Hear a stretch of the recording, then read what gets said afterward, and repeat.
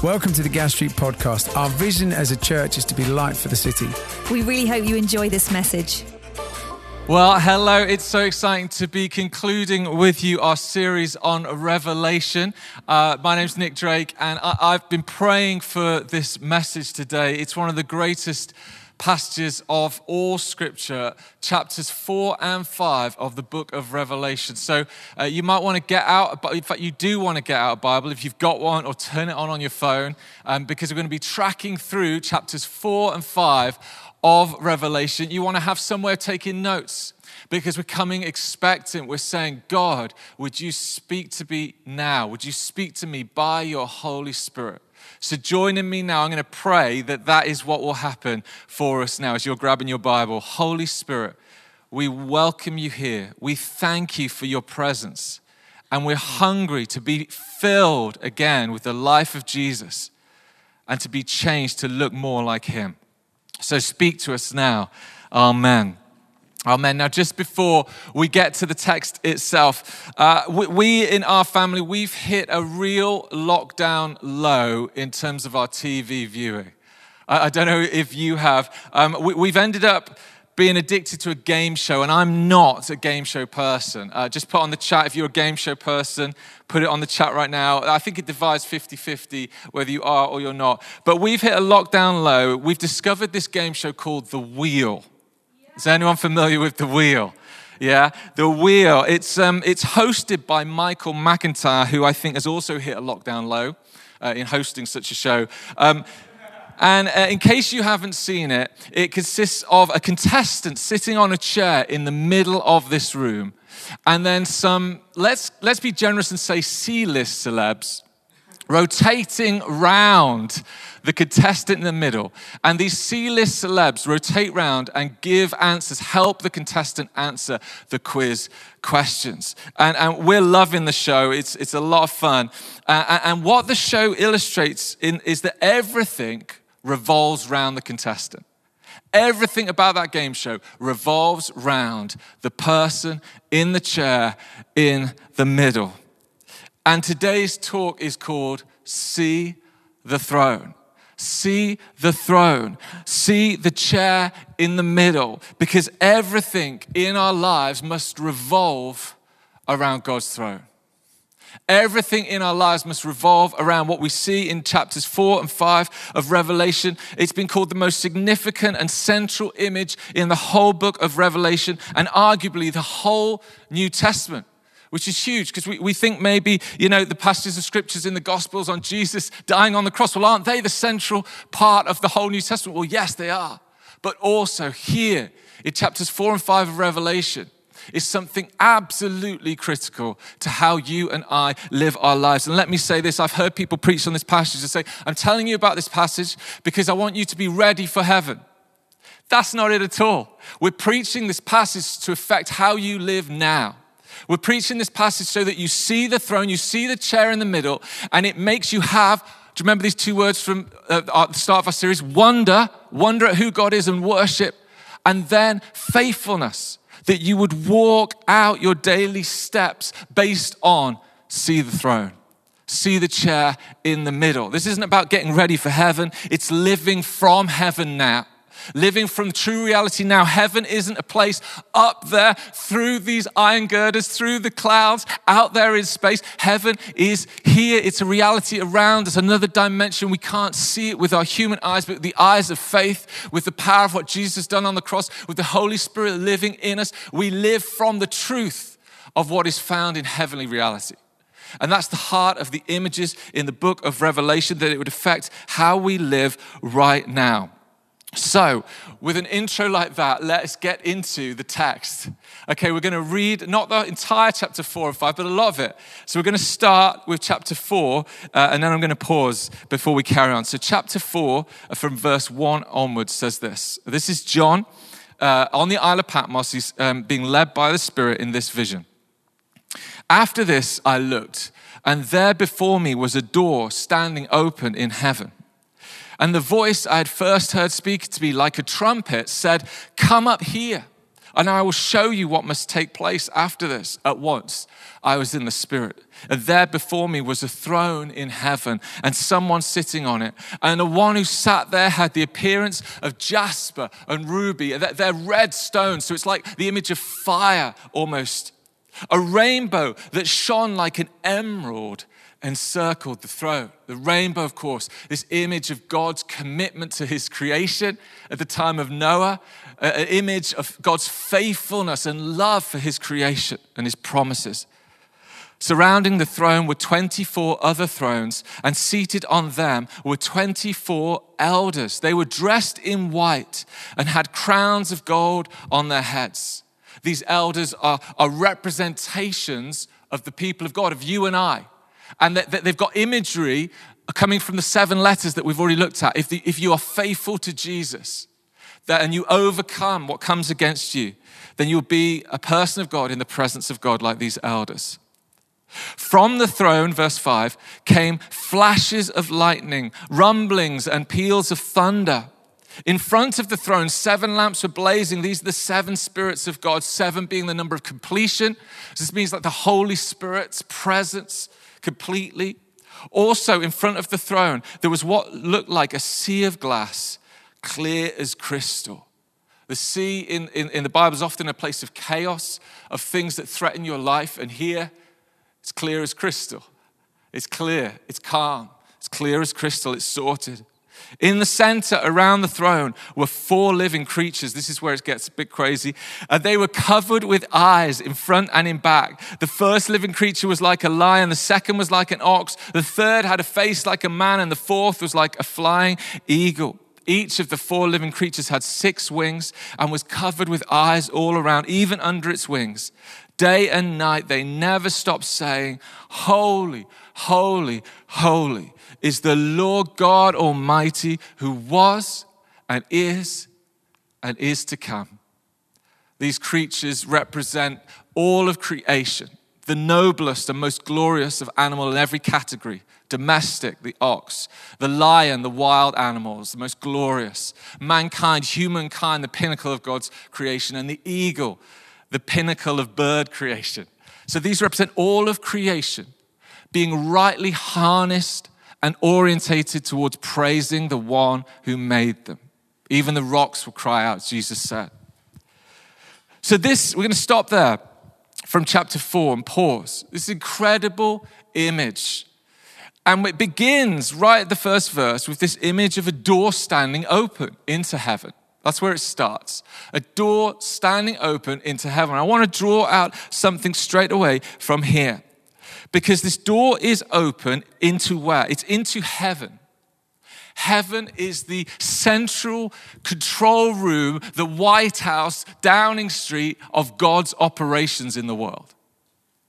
Now, what do humans tend to do when they get power? Close the door. Close the door. They don't want you to see. We don't want you to see. We want you to stay away because we finally got power.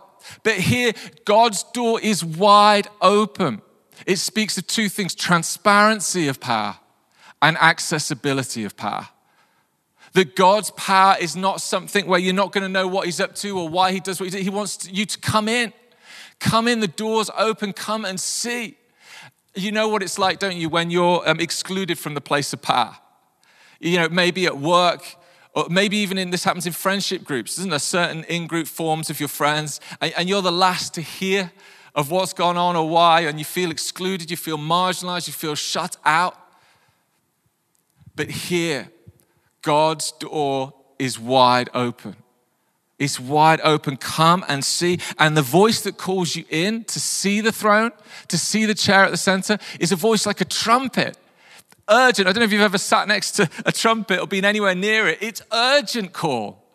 It's like, quick, come in. This is so important for you to see the throne room of God. It's so important for you to see and have a glimpse into the power center of God. It's so powerful. You need to come and see it. It's so accessible. Come and see it. Come and see it. The door stands open. And what is seen there? Verse 2.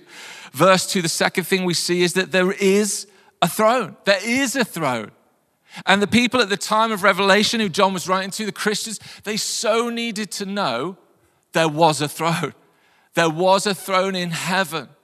There was a throne. These guys have been suffering so badly. 30 years previously under Emperor Nero, he'd begun to feed Christians to lions. Peter and Paul had been killed during this time. The early apostles, the early bishops of the church. And now in the era of the book of Revelation, where we think it was written under Domitian, the Emperor Domitian, about 40,000 Christians we think had been killed. So the people hearing this, they needed to see the throne. They needed to know that when the door was open into the power room of God, they would see a throne and they would see that someone was sitting on it. Perhaps even right now, that's all you need to know today.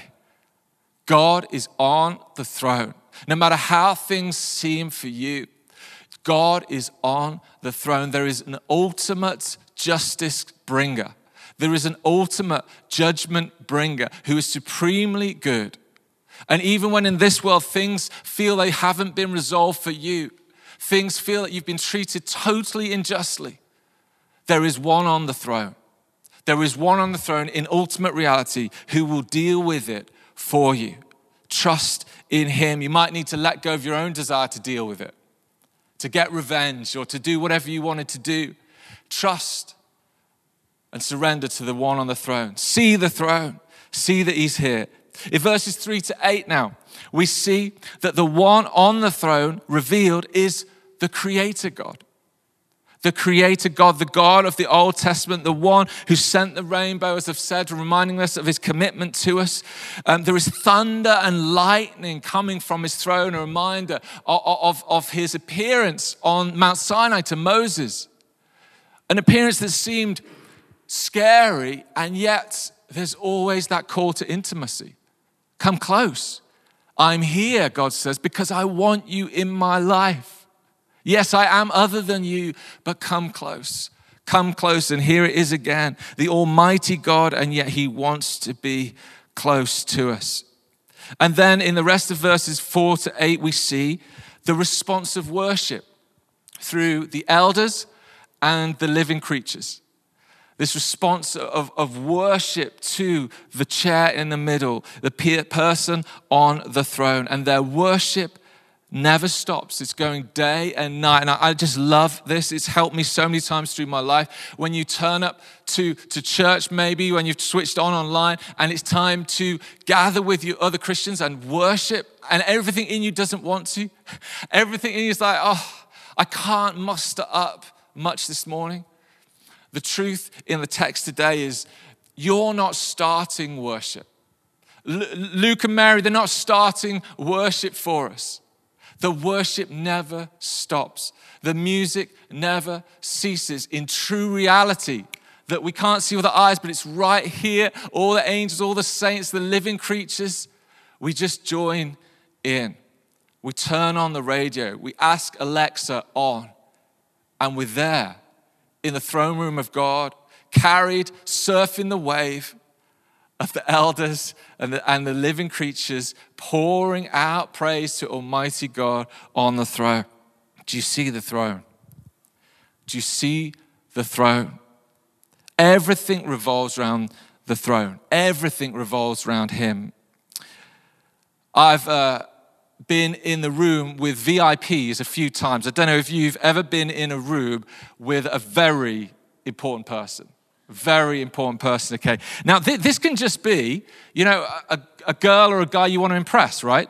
That can be a VIP, so it doesn't have to be famous people. But I've had, when you're in the room with a VIP, everything revolves around them. Do you know what I mean? Like, everything, and you might not physically do this, although I have. Like, you kind of physically move around them. Like, you're hovering your drinks, you're talking to someone else, but you're not changing your body from them because you're desperate to speak to them. You want them to come over to you. Everything revolves around them. Now, this kind of idea is epitomized if you've ever ate food with a VIP.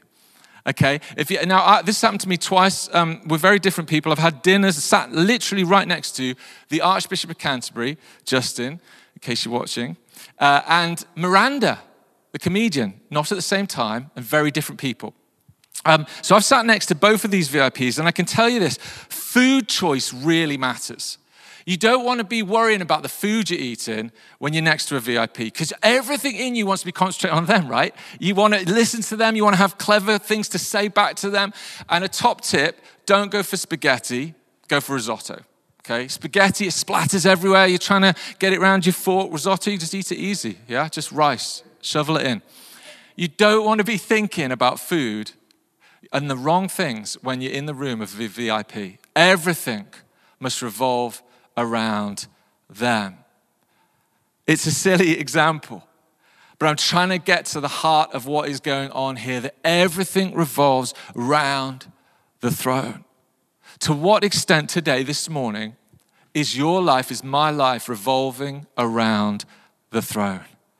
See the throne. See the one on the throne. Chapter 5, we carry on because this is only half the story. I'm going to read some of chapter 5, starting at verse 1. Stay with me here. Then I saw in the right hand of him who sat on the throne a scroll with writing on both sides and sealed with 7 seals. And I saw a mighty angel proclaiming in a loud voice, "Who's worthy to break the seals and open the scroll?" But no one in heaven or on earth or under the earth could open the scroll or even look inside it. I wept and wept because no one was found who was worthy to open the scroll or look inside. So this scroll in God's hand, it says it's in his hand on the throne, Almighty God, but it means more like it's upon his hand. So you can imagine the Creator God, Almighty God, on the throne in the middle, holding out his hand with this scroll. And the angel says, "Who's worthy? Who's worthy?" And this scroll is we think is all of God's plans for creation, his kingdom coming and judgment coming. All of God's plans for creation, written on both sides, sealed with 7 wax seals. And his hand, the hand of the Almighty, the right hand, the hand that freed Israel through the Red Sea, the hand of power and authority, is holding it to you, to me, and says, "Are you worthy? Are you worthy? Are you worthy to even look at this?" And as I say that, I hope that's hitting you. The power and the strength of God Almighty with all of his plans, his perfect plans, saying, "Who's worthy? Who's worthy?" And we realize, much like Isaiah, in Isaiah 6, woe is me. We realize we're not worthy. This is the message of the gospel. Like, we're not worthy. We're never going to be good enough to even look upon God's plans. Never mind, open the scroll. All the achievements that humankind has done, that we can walk on the moon, that we can create vaccines, and yet no one is worthy to look or touch God's plans for his creation, this scroll. Who can sort out the problems of the world? That's why John weeps. Who can sort the problems? Who can sort the problems of the world? And again, you might be feeling this morning. Who can sort my problems? And maybe you've reached the end, like, who can sort this? And you're weeping like John. And there's silence for a moment because it feels like no one can. But perhaps the greatest moment of hope in the whole of Scripture happens next. Verse 5, one of the elders said to me, "Do not weep. See, the Lion of the tribe of Judah, the Root of David, has triumphed. He is able to open the scrolls and its 7 seals." So there is someone, the Lion of the tribe of Judah, a messianic Messiah who's going to come in the line of King David. So this is a Messiah term referring to Jesus. There's a lion who's overcome, who can do this. And we think, brilliant. Well, this lion, what can a lion do? Well, he's strong. He's mighty. The lion, he can tear his enemies from limb to limb. That's what a lion does. Brilliant.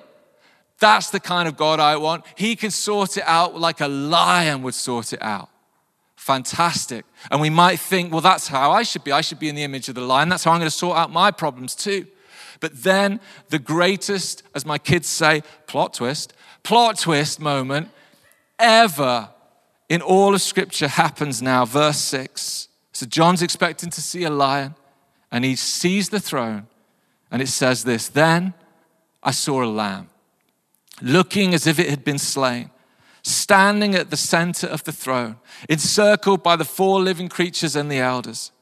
The lamb had 7 horns and 7 eyes, like wisdom and strength and power, which are the 7 spirits of God sent out into all the earth. The lamb went and took the scroll from the right hand of him who sat on the throne. And when he had taken it, the 4 living creatures, the 24 elders, fell down before the lamb. Each one had a harp, and they were holding golden bowls full of incense, which are the prayers of God's people. And they sang a new song. The Lamb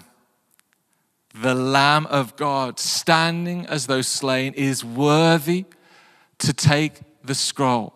The Lamb. Do you remember John the Baptist when he sees Jesus coming to be baptized? He says, behold, look, see, the Lamb of God. The Lamb of God. And this word for lamb here in the text in Revelation, it's not just lamb, it's little lamb. It's childlike lamb, small lamb. Lamb of God, Jesus. Why? Because the way to true power is the way of the cross. He's not going to be like a lion. He's going to be led like a lamb to the slaughter, Isaiah 53. He's not going to utter a word as he takes on himself our unworthiness. He's going to go the whole way of obedience to the Father. Why? Because he saw the throne. Jesus saw the throne. He worked from the throne. He knew this reality, and he followed it through to his death on the cross for you and for me. John sees a lamb standing because he's resurrected as though slain. His blood poured out on the cross for you and for I. And Darrell Johnson calls this moment the greatest revelation of the book of Revelation. That Jesus, the Lamb of God, now stands where the Almighty sits. So we saw in chapter 4 that the Almighty Creator God sits on the throne and everything revolves around him. And here in chapter 5, we see the Lamb of God, Jesus the Son, standing right in the heart of the same throne. That they are both worthy of all our praise, of all adoration, that the throne of God is now a throne of God and of the Lamb. This is the heart of our worship and the presence of the Holy Spirit there too. The 7 lamps burning, the completion and the complete presence of the Holy Spirit. Our God, 3 in 1, Father, Son, and Holy Spirit are on the throne. And the reveal is that the heart of the Almighty God of all power in the universe, as his heart is revealed at the heart of the throne, is a lamb slain. The heart of the most powerful person in the whole world is a heart that pours out red blood for you and for me to bring us close. It's a heart of love. It's a heart that's never changed, that's never stopped beating towards us since the Garden of Eden moment when he cried out, where are you, Adam and Eve? Where are you? I want you in my life. It's a heart of God that's never stopped from chasing the lost sheep in the parable of the lost sheep. It's the heart of God that's never changed, that he's all powerful and yet he's all love that pours out for us. There is no power like him in all the world. Every other power wants to close the door and not let other people in, doesn't want transparency, doesn't want accessibility, wants to keep human power for itself. No other power is like him because every other power won't love like the Lamb. It will work like a lion. No other love gets down low. No other power wants to serve others and get underneath and lift them up like the power of God Almighty revealed in chapter 4 and 5 of Revelation. Who is like him is the cry of worship. Who is like you, O God? It's the secret of all history. It's the center of everything. That this is foolishness to those who are perishing, 1 Corinthians, but wisdom to those who see the throne. Do you see the throne? Do you want to get with the Lamb's way? Do you want to open your heart to worship more and more and honor him more and more today? It's God's genius way. And as this Lamb takes the scroll, praise erupts. Praise erupts as this Lamb takes the scroll. It's like that moment from a long time ago now, 2003 Rugby World Cup, when Johnny Wilkinson kicks the drop goal in the last minute. Praise erupts. Make your own analogy when you know that roar happens of yes. And this almighty worship erupts as we realize the way of God, that he is worthy of all praise. And as I come to land, we see now that how ridiculous it would be for us to want the throne. How ridiculous would it be for you, for me, to want the throne? It's like going to meet the Queen and sitting in her throne rather than revolving everything in the room around her. How crazy that we would clamor for the throne. But the temptation of humankind is to always take the throne. To say, well, God, get off the throne. I know what I'm doing. We think the way to power is to trump ourselves up rather than getting down low. And so I want to end by encouraging you today to see the throne and to get down low. Get off the throne yourself. Is there any way where you need to get off the throne, where you're not king, you're not queen, and you need to come off it and get down low and submit once again to God Almighty, the Lamb of God, the Holy Spirit, the center of the throne. And our passage ends with this song of praise, verse 30. It says, to him who sits on the throne and to the Lamb be blessing and honor and glory and might forever and ever. Amen. Amen. And that amen is our yes to God. So I invite you now to say that amen to God as we go into worship together. I'm going to pray for the Holy Spirit to fill us. I want to invite you to say afresh for the first time maybe, amen to God, yes to him. Yes to him at the center. To lay down anything else and to worship him, to go deeper with him. So let's pray now.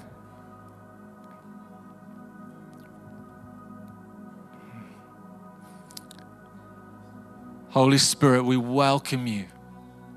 We welcome you. We welcome you. We thank you for your presence here already. We pray for just a deepening of what you're doing. Everyone watching this, listening at home, wherever you are, in the room here, Holy Spirit, come. And Holy Spirit, would you birth in us today a fresh revelation of seeing the throne, of seeing true reality as it is. Holy Spirit, would you speak to us now? And if there's anything we need to push aside, we need to lay aside to focus on the throne, to truly worship him. And just have a moment just in your own space, just to get down low so that he would be high. You might want to physically do it if you're able. It might seem strange. It might just want to do it in your heart, just to say, Lord, I want to get down low. I want to get off the throne. You deserve all praise. You deserve all glory. You deserve all honor. No one is like you. You alone are worthy, God. You alone are worthy, God. Thanks for listening. To hear more messages like this one, make sure you subscribe so you don't miss out. If you want to find out more, visit our website, gasstreet.org, or follow us on Instagram at Gas Street Church.